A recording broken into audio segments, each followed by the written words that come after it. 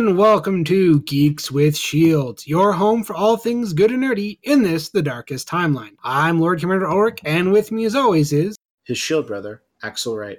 How's it going today, Axel? Actually, it's been a really simple but relatively nice day. I've literally just spent the whole day watching comedy specials, stand-up comedy specials, and playing Borderlands. So I'm a little grumpy right now just because of, logistics stuff, wires, and I have this thing, I don't know if it's claustrophobia or something, but sometimes I just feel like there's too much stuff, physical stuff around me, and it starts making me feel really uncomfortable and angry, and I can't really describe it a whole lot better than that, just especially when it's not neat, and I just, I'm feeling a little bit of OCD mixed in there. I don't know. Like I said, sometimes I just feel like I'm surrounded and cluttered by things, physical things. Why I'm not much for putting things on walls or anything like that, and I'm definitely not much for, statues. I remember in high school, I got a shitload of statues for Christmas, usually wolf statues, and while I appreciate the thought, I'm like, this is going to go in a box away, because putting knickknacks up drives me fucking crazy. Understandable. Anyway, that's how I am today. So the long version of what Axel is saying is we need a podcast studio. And the best way to get a podcast studio is to become a patron, like these wonderful people. Pam Galley, Markey, Orion McCann, Chris Chipman, River Galley, Krug, and Elmquest, and Reed D. Now, if you'd like to help us achieve, that goal of a podcast studio, or hell, just getting everybody decent mic setups and equipment, head on over to patreon.com/Geeks with Shields. It only costs you 25 cents an episode, and every dollar helps. And we're actually joined today by one of those patrons, our resident animation friend, Woonvag. Hello, everybody. Who is on the Patreon list as Marquis. I hope that's not a secret. Same guy. What? He gives us money? How dare he? And the mask is peeled back. And since we have our resident animation friend, it is, well, not the only thing he joins us for, is likely we're here to talk about cartoons. So why don't you tell us specifically what kind of cartoons we're talking about? Today we are going to do Toon Talks of the 90s FX Kids. This kind of covers both Saturday morning cartoons and the afternoon power hours because, well, there's a lot and I don't want to make 2 episodes out of it. And it looks like, according to the list, because again, peek behind the scenes, we got a little list here that Ulrich made. It is 90s, you said, because, there's plenty of shows I thought of that were early aughts that I don't see on the list, so... Same rule as our Disney episode. If the majority of its season was in the 90s, it's going to be here. If the majority of its season was in the 2000s, the aughts, whatever, it'll be on a separate list. And we mainly did that just because this was already a big list, and we start splitting hairs, the list gets even bigger, and then someone's going to call in the comments going, well, technically only 3/4 of the... Yeah, no one cares. Go home. And Fox will be a very interesting one because they went through, 5 different iterations for their kids blocks on Saturdays. I think it's also the one that, correct me if I'm wrong, all of us are the least intimately familiar with. I know, for instance, I was the most intimately familiar with our Cartoon Network, right? And I think Woonvag said that you were, Disney was a big one for you growing up, wasn't it?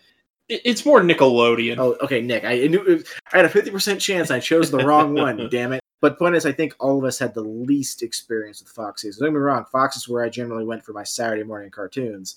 But it was Saturday early morning, so memories formed difficult. Fox was my go-to Saturday morning cartoon block. A little bit of the afternoon stuff with my older brothers, but that was kind of short-lived as I remember. Okay, well then I'm just going to... Well, actually, I feel a little out of sorts, so, Woonvag, why don't you kick us off?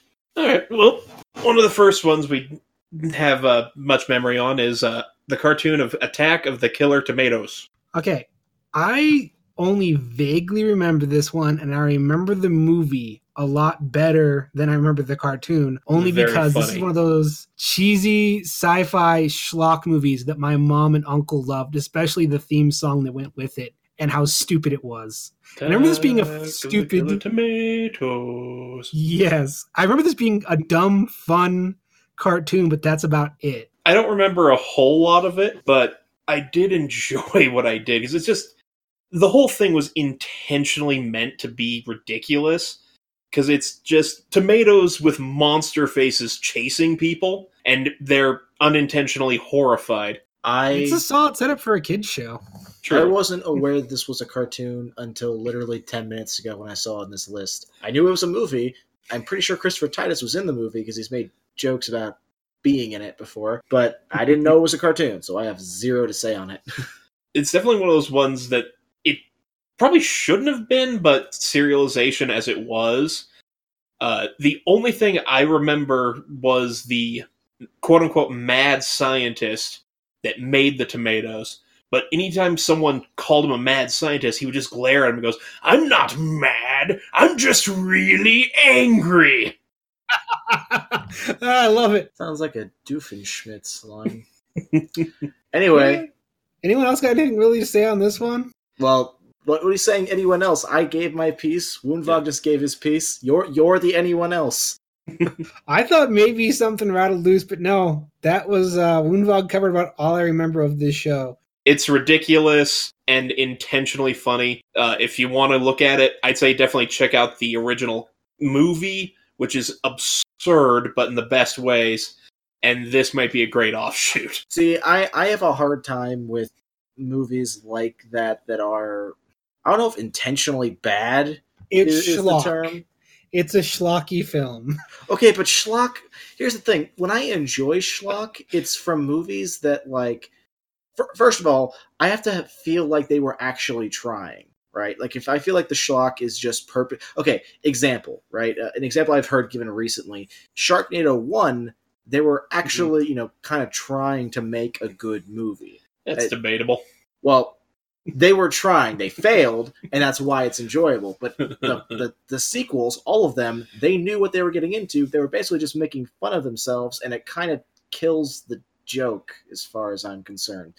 I mean, at the same time, I'm not into things like The Room, so I guess I'm not even into The Room is not schlock. The Room is a whole... My point is Attack of the Killer Tomatoes, and just like it, Attack of Killer Clowns from Outer Space, which is the other one. I feel that same kind of like, all right, this is just an intentional joke parody of itself, and I'm not into it. But anyway, those aren't cartoons, so let's move on. Yeah, someday we will do an episode discussing the nature of schlock. The next one on the list is Bobby's World. It's another one that I don't remember at all. So I got nothing on this one. I remember this one in decent detail. Like, the majority of the cast was voiced by Howie Mandel. If you don't know him, like, he was the host of Deal or No Deal for a while. Oh.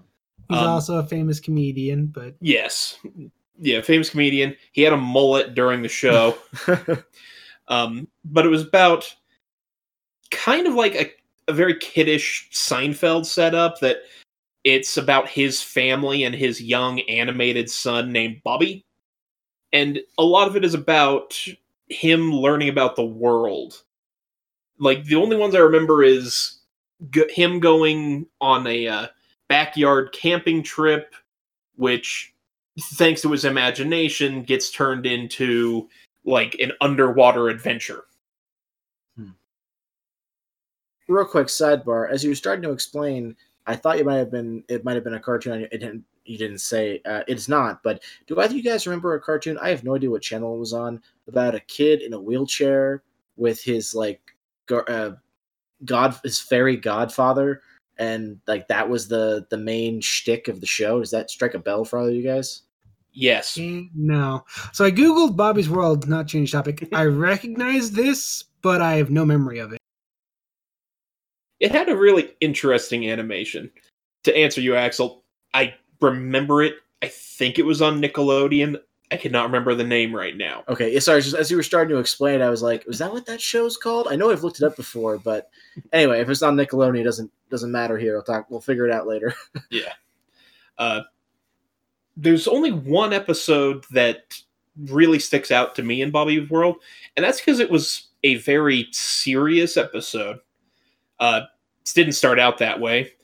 It starts out with Bobby trying to prepare for a test in school, and the cross guard, when he's walking to school, is telling him stuff to help with his memory, and he's able to do the test, but the day after, there's a new cross guard.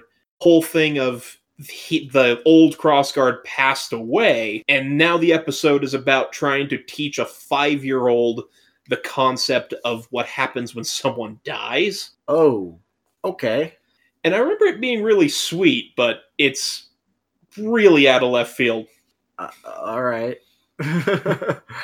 Yeah. Ulrich, you got anything? That sounds familiar. Cheery? Like maybe? this is no, I got no. Oh, I got a story. It's unrelated, but that's about it. All right, Peter Pan and the Neverland Pirates. The only thing I remember about this was that Tim Curry was the voice of Captain Hook, and as Tim Curry does, it was the cheesiest, hammiest, best role ever. Well, as we've said many times, if you heard a cartoon and there was a voice that sounded like someone doing a Tim Curry impersonation, it was probably just Tim Curry, because he voiced a lot of things, oddly enough. And he never doesn't really change his voice a whole lot. It's just Tim Curry doing a slight inflection, and it works. Except that one time he voiced the Emperor on Clone Wars, and it was weird because it was surprise Tim Curry. Whoa. Have you noticed that our thing recently is to have Tim Curry, or not? Okay, correction. A few people have like tweeted things about Tim Curry at him. Like I remember seeing one recently. It was like, every now and then I wonder what Tim Curry's doing, and Tim Curry replied to the person like, "Oh, well, today I sat with a bowl of Three Musketeers, and every time I picked one up, I'd say, 'All for one and one for me.'" And apparently, he's active on Twitter. So he is a fascinating man, to say the least. Oh yeah.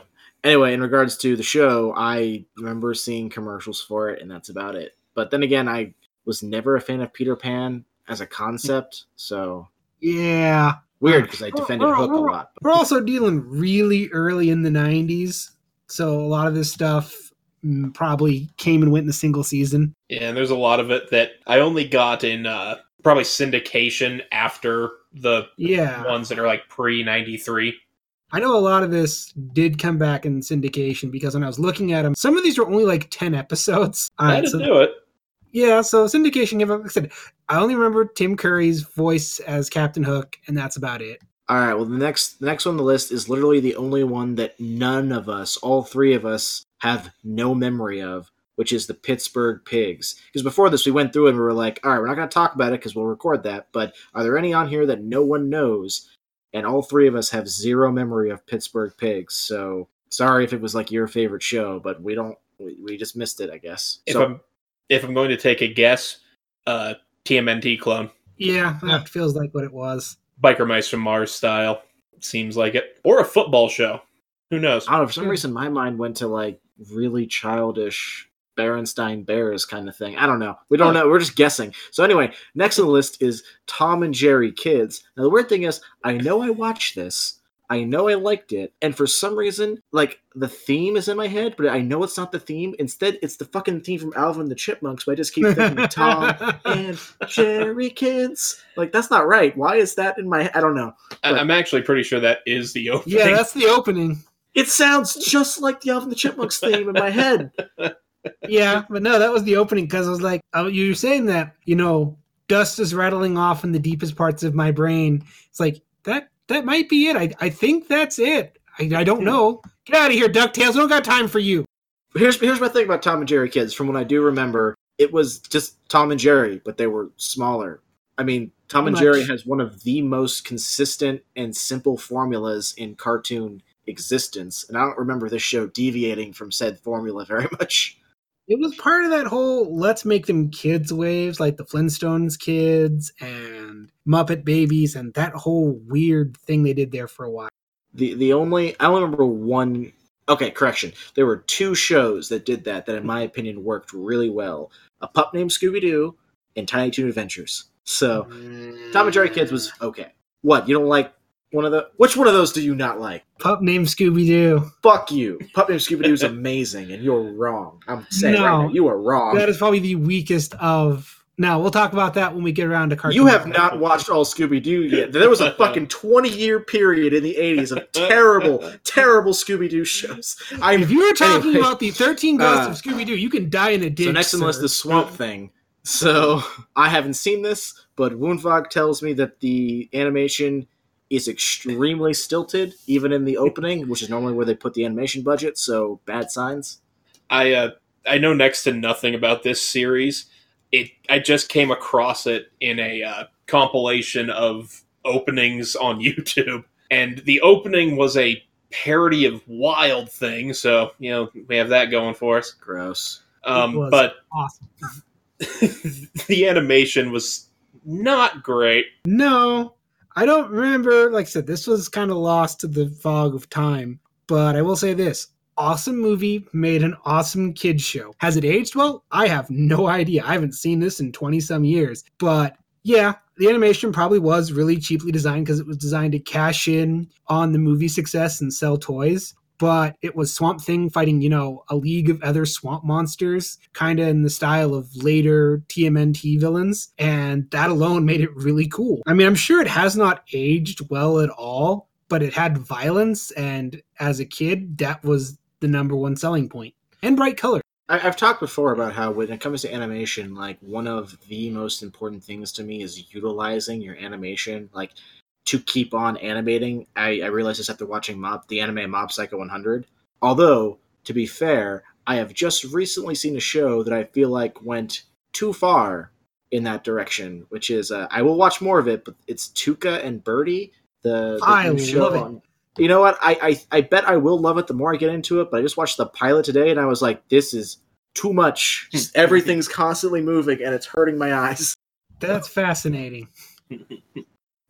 Anyway, the next show on our list is Beetlejuice, and I want to say that there's a number of shows that did this throughout the early aughts and the 90s, taking a character that was really not meant for children and making a cartoon around it. I think RoboCop was one of the first times I remember this really happening back in the 80s. But yeah, Beetlejuice, like I recently went and watched the movie Beetlejuice again for like Halloween. I guess Halloween's not that recent, but just this last Halloween, I sat and I watched Beetlejuice, and that movie's awesome, but Beetlejuice is a dirty adult character. So and they basically turned him into a goth genie for the cartoon. Yeah, they did the same thing with Aliens on the realm of like RoboCop trying to sell it to kids. Yeah. It was an Aliens cartoon? Not a cartoon, but action figures. Oh, I remember the action figures. Those were awesome. I wanted them. Yeah.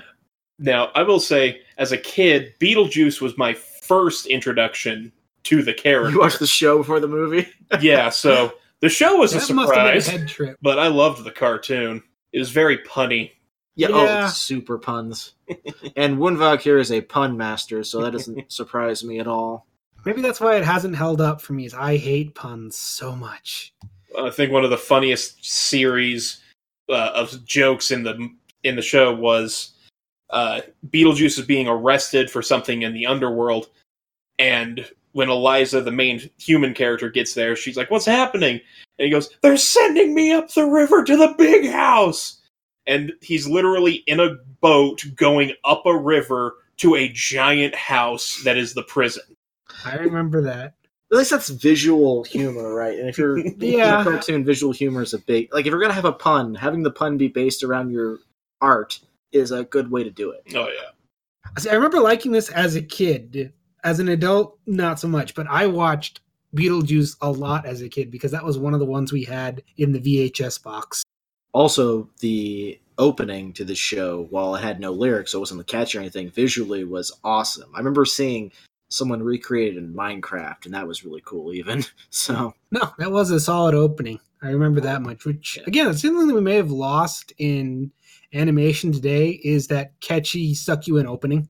That is true. We still get one every now and then, but yeah, not that often. I mean, my favorite cartoons from the modern age, things like Steven Universe doesn't have Star vs. Force of Evil has a pretty goddamn catchy opening. See, I don't like Steven Universe, but that theme song has been stuck in my head since you told me to watch it. Yeah, like it just wedged itself in there, and I hate it. Have you seen? I don't think you'd like it, but have you seen Star vs. Forces of Evil? No. It is a show, first of all, that gets way, way darker in season 2, but its opening is so goddamn catchy, and it's just like, it's gonna get a little weird, it's gonna get a little wild. Anyway, I'm not gonna keep singing and get a strike down. Anyway, so it's like the Aladdin show, but instead of Arabian, it's just Hot Topic. So, before I knew Hot Topic was a thing. Pretty apt summary. Yeah. Now, the next on this list is the first one of a wave of shows that I know Woonvag here is really into, although I didn't know if he was into this one specifically, but Tasmania. It was awesome, and I loved it, and I missed this show every second. Don't know if it held up. Haven't watched it again, but Man, I all loved Taz of as a those kid. shows had killer openings. I remember this one is very in there. vividly. The Come to Tasmania, come to Tasmania. This was kind of that weird screwball comedy we were getting with Tiny Toon Adventures and Animaniacs and stuff. Like, I remember, who is his dad based on? Unfortunately, I have to say, I don't remember Tasmania as well as any of the others. Unfortunately. So it's like, because I know that Woonvag's really into Freakazoid and Animaniacs and stuff like that, but Tasmania's the one you missed. It's just the one I haven't gotten back to. All right. I know that it had a ridiculous supporting cast because they were all named in the opening.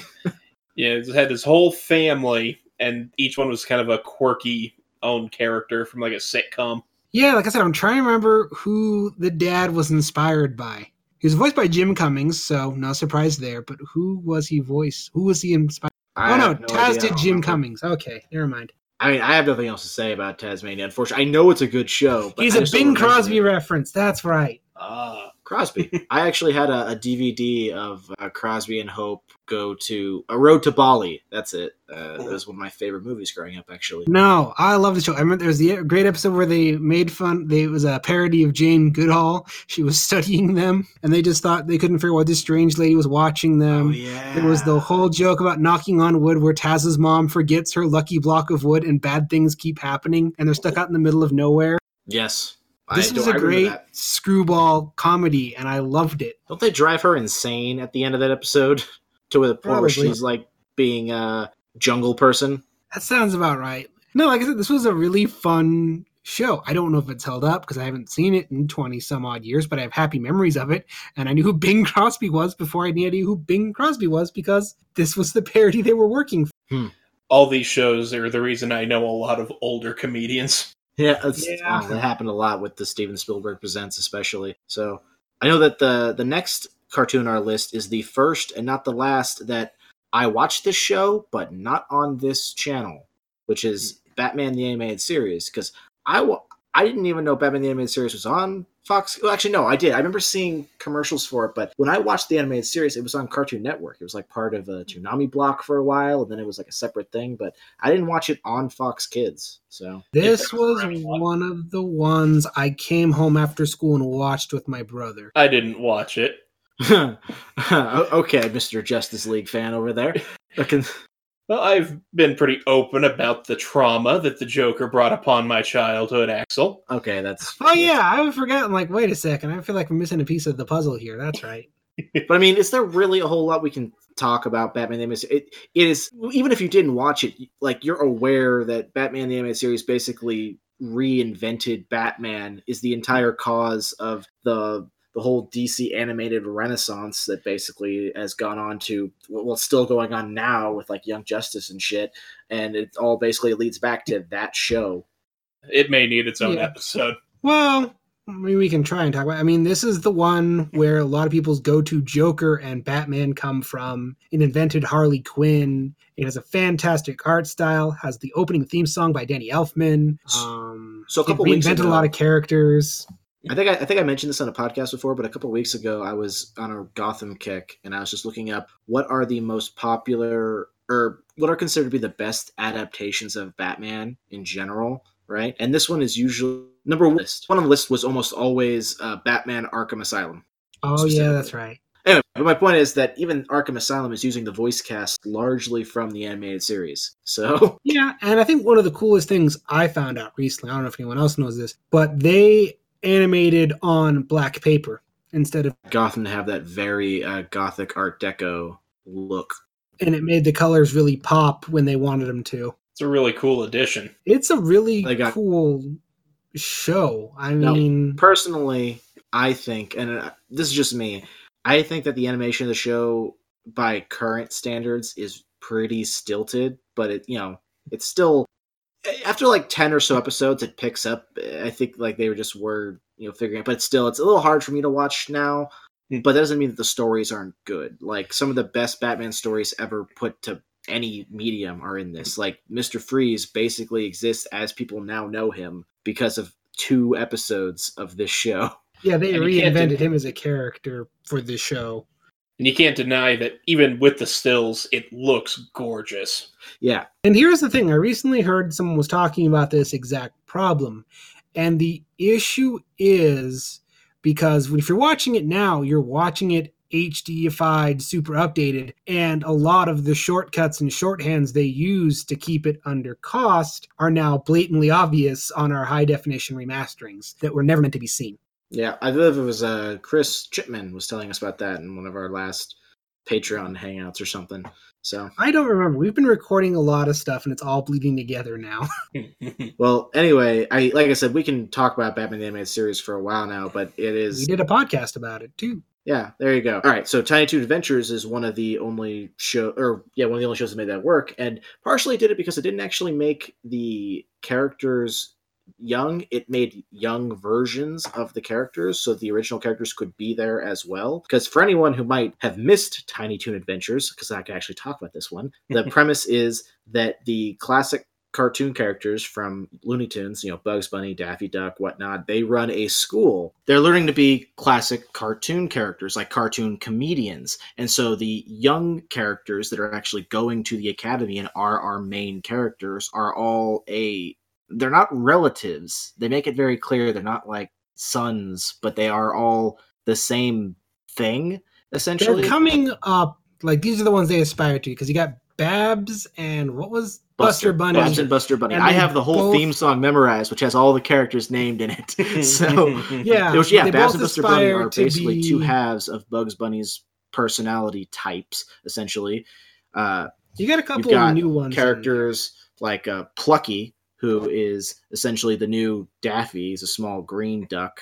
You've got Hampton, yeah, I couldn't think of it. If I sang it, I would say it. It's like, okay, I have the song memorized, but pulling the names out. Yeah, Hampton is the new Porky Pig, essentially. And yeah, they do it for everyone. There's a couple that don't necessarily have direct ones. Like, for instance, suddenly this name's escaped me. Mr. Guns shooting all the time. Yosemite Sam. Yeah. All right, Yosemite Sam.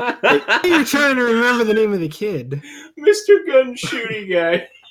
That's what Yosemite Sam is. He's just the shooting character. Anyway, but they couldn't have that in a show for very young kids. So the small version of him is supposed to be Montana Max, who's this kid who's a billionaire, is obsessed with money, and is a total dickwad. So, and then there's the scariest cartoon character ever, Elmira. And one of the best twists on the hunter. Yeah, because she's the young version of Bud, but instead of hunting to kill, she chases animals so that she can pet and hug them to a dangerous degree to where all the animals are scared of her because she will suffocate them by hugging them. She can Lenny them.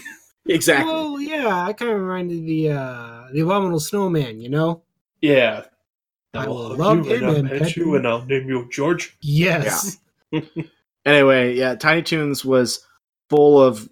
Because the main characters were still their own selves, they'd show up every now and then for like little cameo parts, but they really let the main cast do their thing, right? Like, I remember that for me the standout was actually Babs Bunny, because they got Tress MacNeille. Thank you. I thought it was Tress MacNeille, but I wasn't sure. I knew you would know, Woonvag. Yeah, but they got Tress MacNeille, who's such a good voice actress, so she lets Babs do like different voices all the time. It was hilarious. Like, she was a star in that show. And they'd have these great like little plots. I remember one of my favorite episodes involves Buster's going to a dance, but he doesn't know how to dance. So he asks Bugs for help, but he doesn't convey that he's going to dance at a like school dance. Mm-hmm. So Bugs teaches him his crazy psycho dance that he used to like scare off the hunters. And Buster ends up trying to do that at the dance, and it starts to get really embarrassing, but then Bugs dances with them, and because Bugs is the coolest teacher at school, everyone's like, oh, that's awesome, and they dance with him. I remember very much the last line of the show is Bugs looks at Buster and goes, next time, check one of Daffy's tapes instead, which I thought was just a great little nod to the kind of cartoon shorts that Daffy Duck would do. But that episode has a wonderful adult joke in there, too. It just became a huge line for the Spielberg Presents ones to have jokes for older audiences as well. Go-Go the dodo bird walks up to the punch bar and he like kind of looks around sneaky and then pours a flask into the punch. and then Plucky goes up afterward, takes a drink, and he starts choking and spits out a railroad spike. And just goes like punch. Yeah, love it. This show actually had a movie, They had and a the couple movie. movies, I thought. A few specials, yeah. Yeah, I just remember that one particular I thought was awesome had two main plots that I remember. I thought there were three, but the ones I remember was there was Hampton and Plucky, who were basically best friends, going on a road trip from fucking hell, where it was with Hampton's family. And so, like, Plucky is having to deal with this family and this road trip of, well, pigs. So, and meanwhile, Babs and Buster Bunny were on a raft. I don't remember where they were going. I just remember they were stuck on a raft in a river, and it was wonderful and hilarious. And particularly, there's this one scene where Babs like uses her ears to like wrap around Buster's head and then speaks in a really sultry voice. I forgot what the actual line was, but then Buster starts doing the classic like whoa sound as his like mouth melts, and I don't know. I remember laughing my ass off. It was great.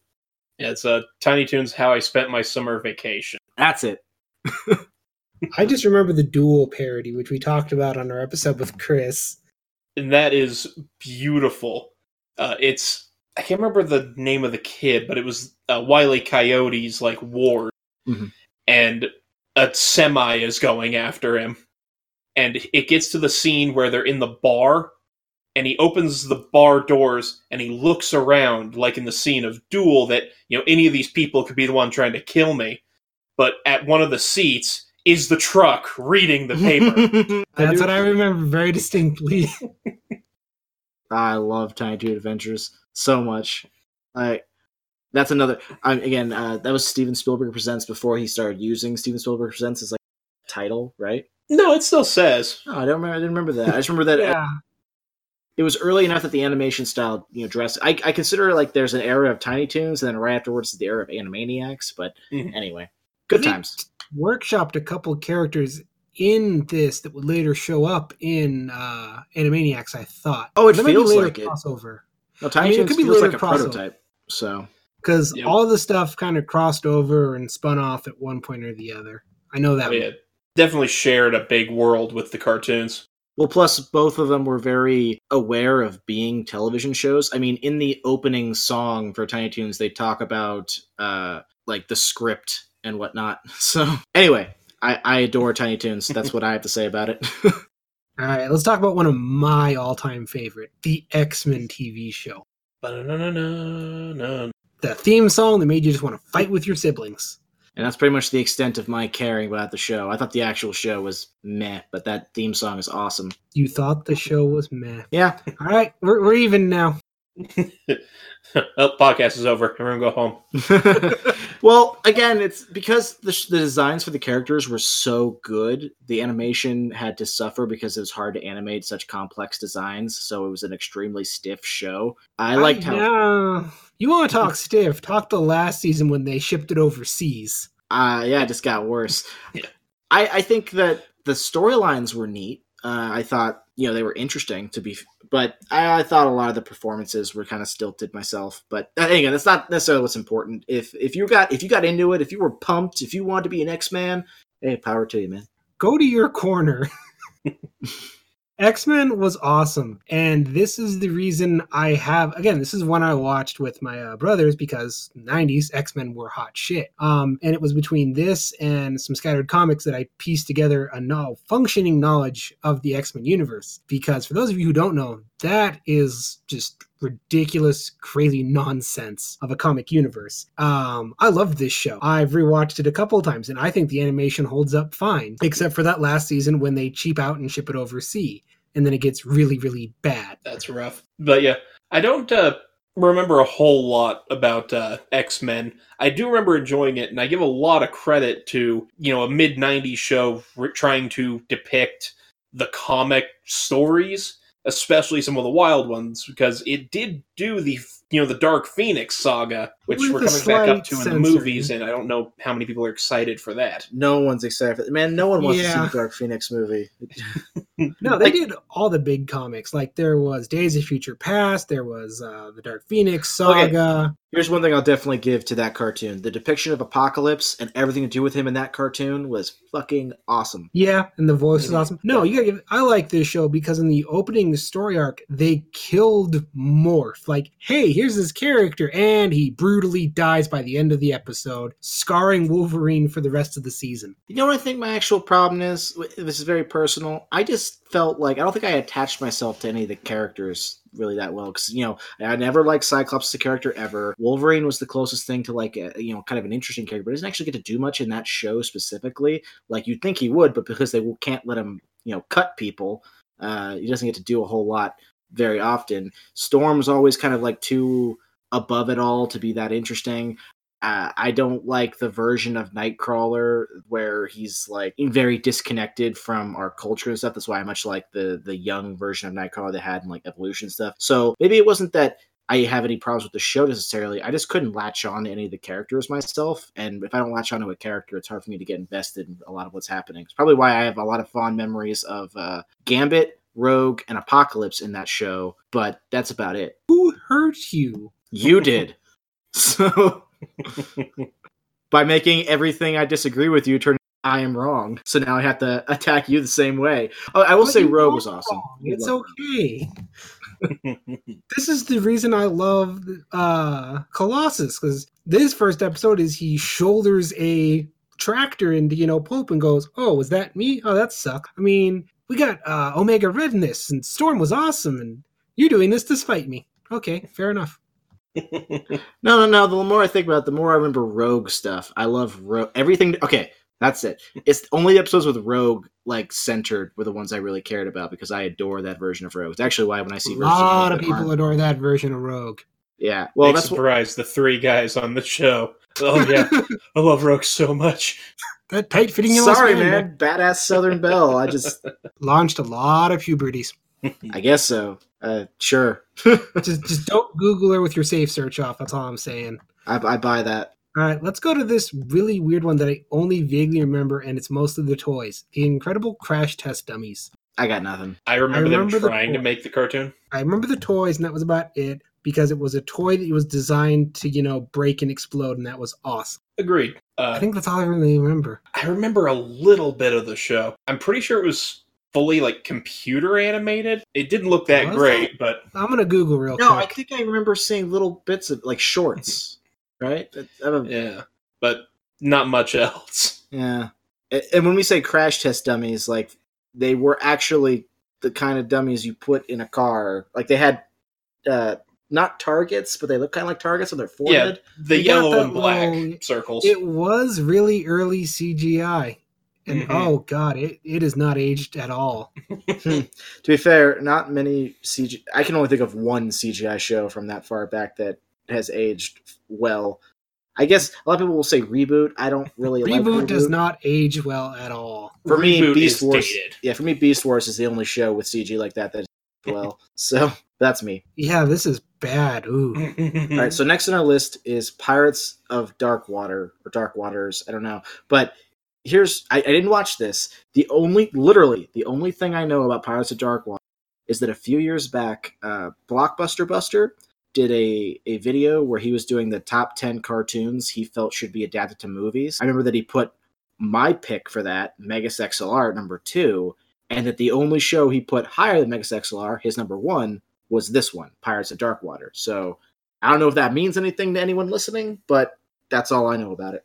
It's a pretty cool show.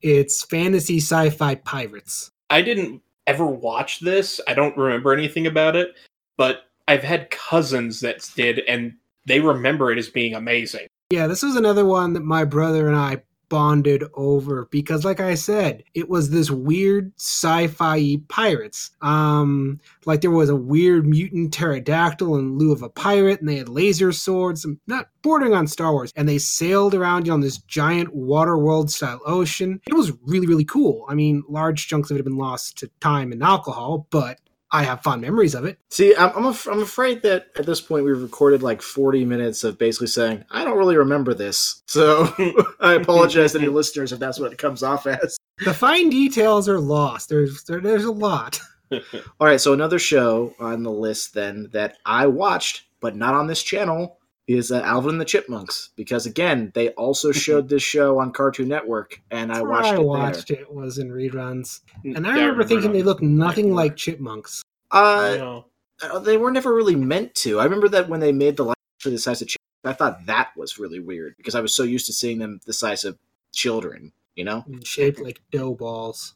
A funny story about this. I was not allowed to watch the show in the house, actually. It's literally the only television show my mom forbade me from watching.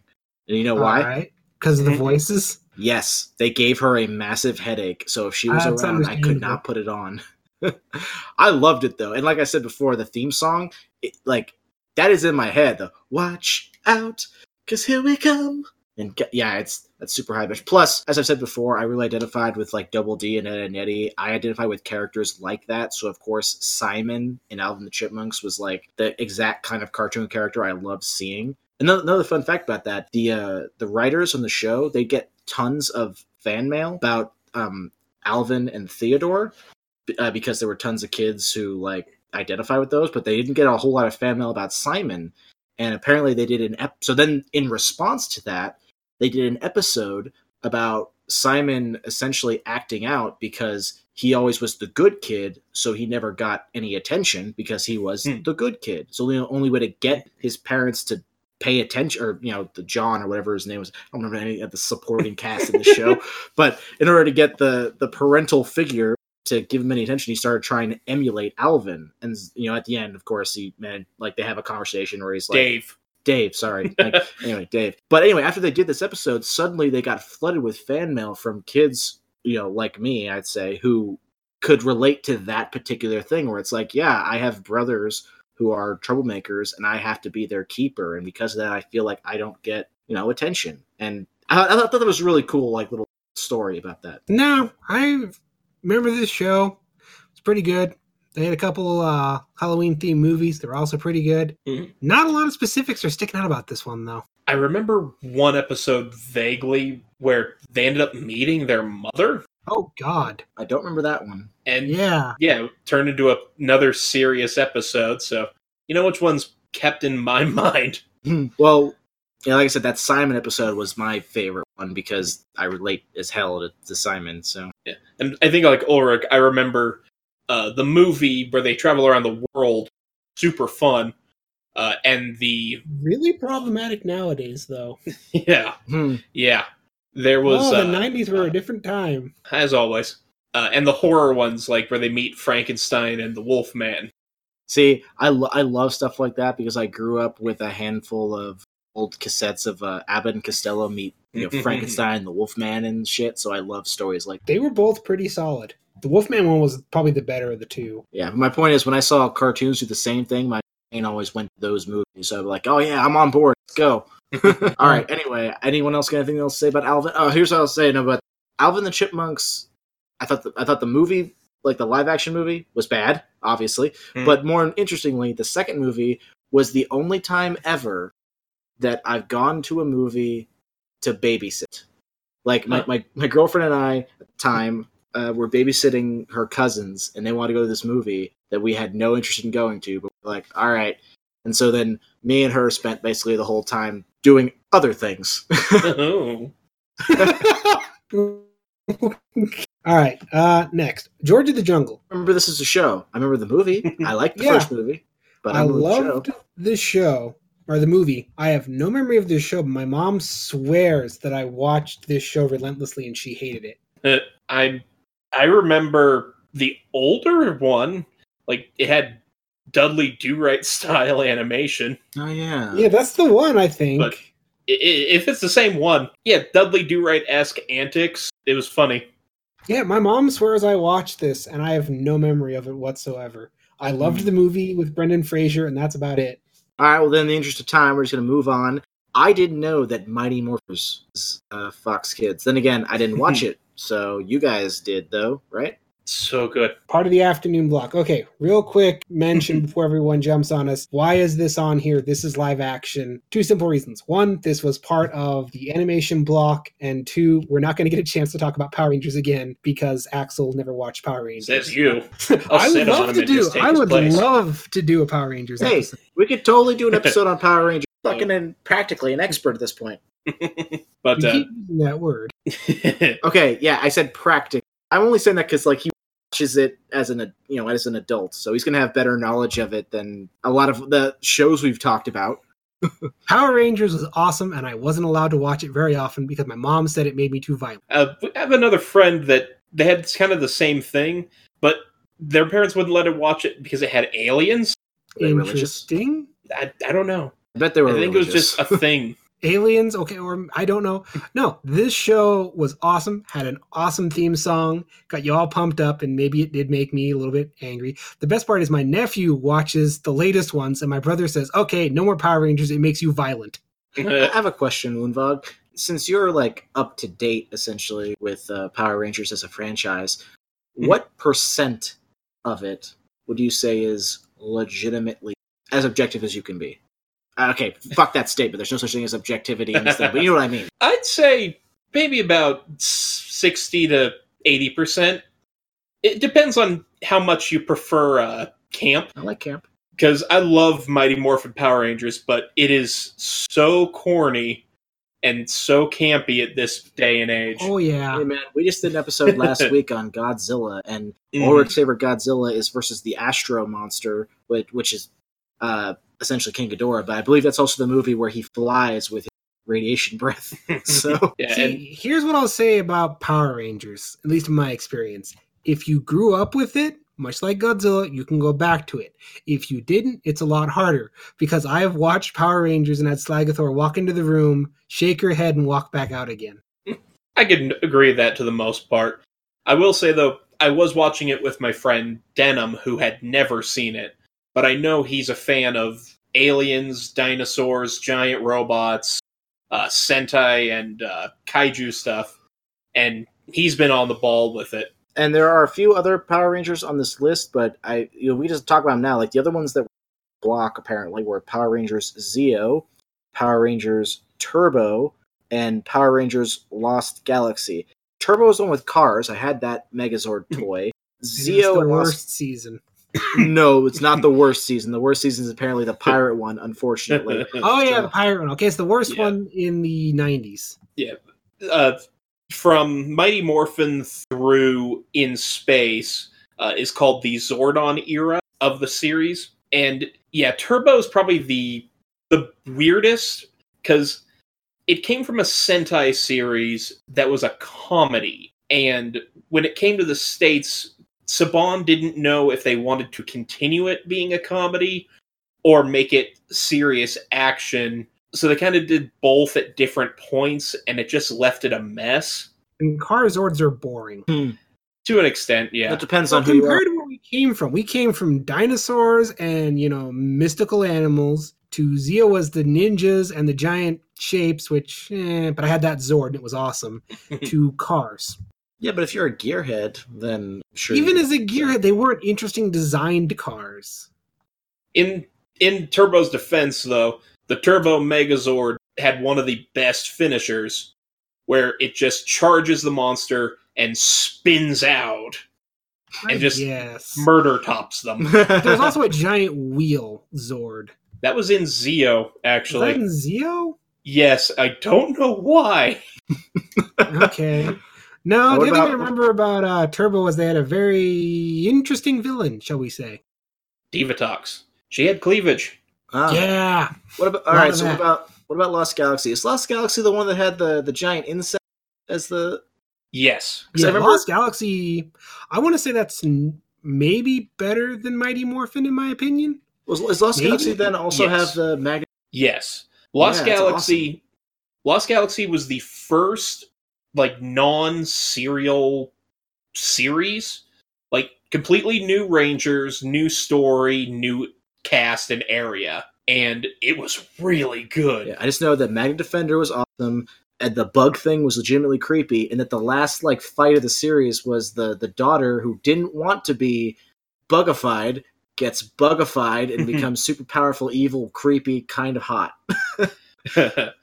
Yeah, and a deep setup with Lost Galaxy is how people react to loss, and it's really interesting because you see the Power Rangers come together, and through the loss, they become stronger and more complete as people, where the villain completely loses her mind and sends all of her army to be suicide bombers. What was by the Zord end in fight. This series? Like, I don't remember this Zord. I remember this series. I remember it was awesome, but I don't remember the Zord. They had the Galactabees. So they're animals that's again. right. Yeah. They're Really, really cool, though. Maggie Defender was on like an ox or a bull, which is Yeah. pretty cool. I also remember that this show, because Woonvag showed me this, as one of the greatest moments of, this is a really great, dramatic, serious moment, ruined by a single audio cue. Yeah. That's actually in space, the season before it. Again, 2 seasons based in space. Oh, okay, so Maggie Defender was in both then? No, he was in Lost Galaxy. Well, I thought it was Maggie Defender's son is the scene I'm talking about. Oh, there's the scene, but that's Lost Galaxy, yes. Okay, because the scene in question involves Maggie Defender's son, like, dying, but the audio recording of the son It's just, it's just ridiculous and funny. it takes the impact out of just a scotch. Man, Power Rangers was awesome.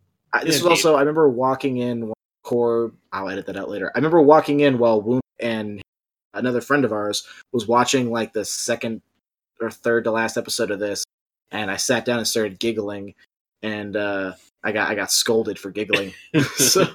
So I left.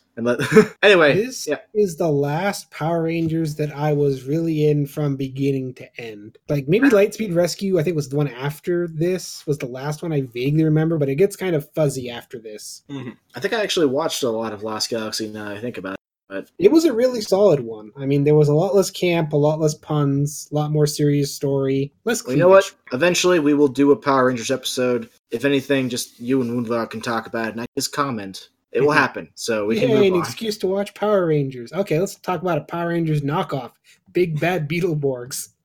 I loved Big Bad Beetleborgs. I absolutely know it will not hold up on a rewatch. Yeah, that's what I've heard. Don't you know, I love when there's things where it's like, I know that if I watch this as an adult, so I'm not going to watch it and tarnish my childhood memory. For me, that's the one with ninja kangaroos. Is that? Yeah. Okay. Yeah, it's a movie. Warriors of Virtue. Yeah, there you go, Warriors of Virtue. I know that I loved it as a child. I will not watch it as an adult because I'm positive I'll hate it. Yeah, there's good odds on that one. Anyway, I didn't watch Big Bad Beetleborgs, and for some reason in my head it jumbled up with Butt Ugly Martians, so I just associate them together. Why? Don't ask me why. I have no idea. I saw that title, and that's what popped in my head. Yeah. So I just remember the theme song. Mm-hmm. Yeah, Big Bad Beetleborgs was Saban's attempt at making Lightning Strike Twice with the fame they got with Power Rangers built up from the Sentai footage. And it came from another Sentai series, but it's kind of funny because it's just like, hey, you remember how everyone loved the Kid Ranger from Turbo? Let's make the whole cast that. Was that the case? Kinda. Well, the setup with Big Bad Beetleborgs is it's 3 kids who are all fans of this comic book about their favorite heroes, the Beetleborgs. They end up coming into this haunted mansion and free a genie, and he grants them a wish, and he turns them into the Beetleborgs. However, that also makes their villain become real, so now they have to fight him as the Beetleborgs, where the villain is using, like, the burnt-out writer to use a magic pen to draw him monsters. Now I remember why I didn't watch much of this show. It got wild. I do always love that Saban's, or I should say, like, the whole Sentai thing was always, what's the weird mechanic for creating monsters? Seemed to be something different every time. Oh, yeah. Okay. By the way, next up. no, actually, I will say, I'm looking at the time code. We're reaching near the hour mark, and we've got like 14 shows left to go. So I think we should split this up into 2 parts. Yeah, let's make a part 2, because this last half, there's a lot of good stuff in here. In that case, let's move on to some suggestions of the week. I didn't write anything down, but since I spent all day... Oh, I feel like I did a hard cut into this, but yeah, we'll come back with a part 2. We'll bring Woonvag on again to continue the list. But I shall return. This is a long list. So anyway, my suggestion, because I spent all day watching stand-up comedy, is some of the comedy specials I watched. I watched Wanda Sykes has got a new special out that was pretty good on Netflix. I watched Ron White's special from last year, which I thought was pretty good. So I'll just recommend those two. Like, Netflix is great ground for stand-up comedy, and there's 2 to check out if you're into those 2 comedians anyway. Suggestion I'd like to give is the new anime Demon Slayer Kimetsu no Yaiba. Can you spell that out? Sorry? Can you spell that? No. Okay, just checking. It's on Funimation, and I think maybe Crunchyroll. Newer show. Guy's family gets killed by a human-eating demon. His sister's starting to turn into one, so he himself becomes a demon slayer to try and find a way to cure her. I feel like I have a friend who's D&D character. But it seems really cool so far from what I've seen. Like, even his sister, using her like new demon powers, kind of fights with him while also avoiding the urge to eat people. Alrighty then. Is this how much of it's out? Like 7 episodes. Okay. Really new. All right, this is brand new off the hot press. Mm-hmm. So, what is this? I don't think you said. Is this like a modern world or is this a fantasy world?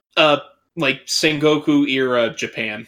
Okay, so it's Japanese fantasy then. Yes, definitely. Okay. And I'm intrigued. Neat. All right. Well, I got an actual suggestion. Surviving Mars was a game, came out by Paradox originally, was kind of suffered from a lot of the problems that Paradox games come from. Not very intuitive, very kind of a steep learning curve.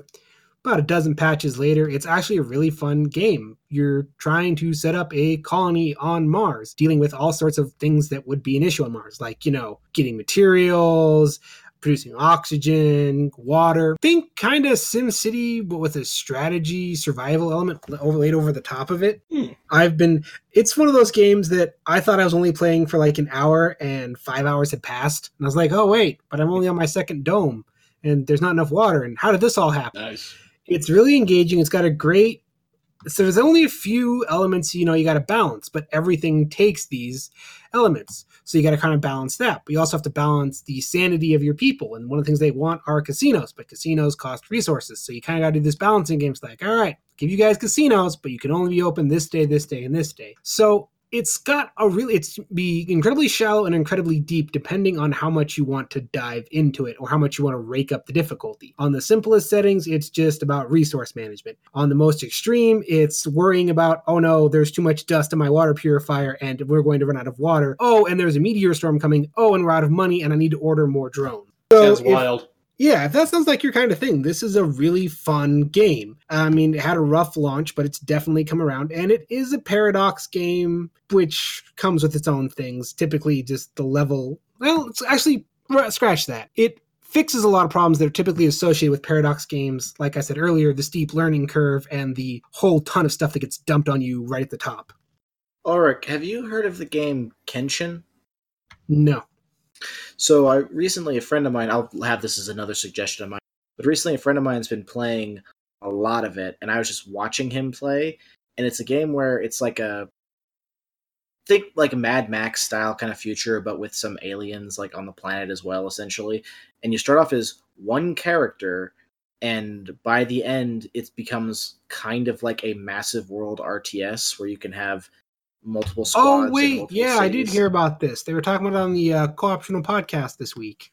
Yeah, but when I say at the end, like when I was watching him play, he'd been playing for 36 hours in that file, and he only had a squad of 20 people.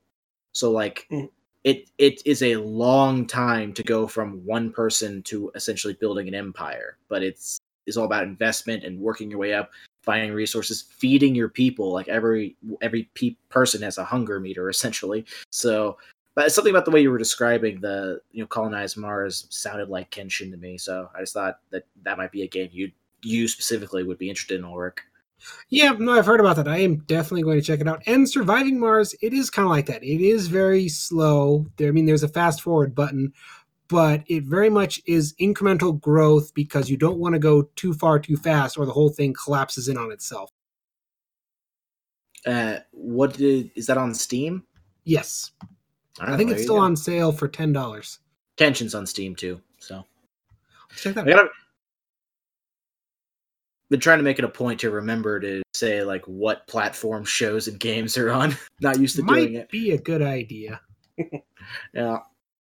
Anyway, all good suggestions. We promise we'll get to, if you got some shows from the 90s that we haven't got to yet, we'll get to them in part 2. Like I said, there's like 14 more shows on the list.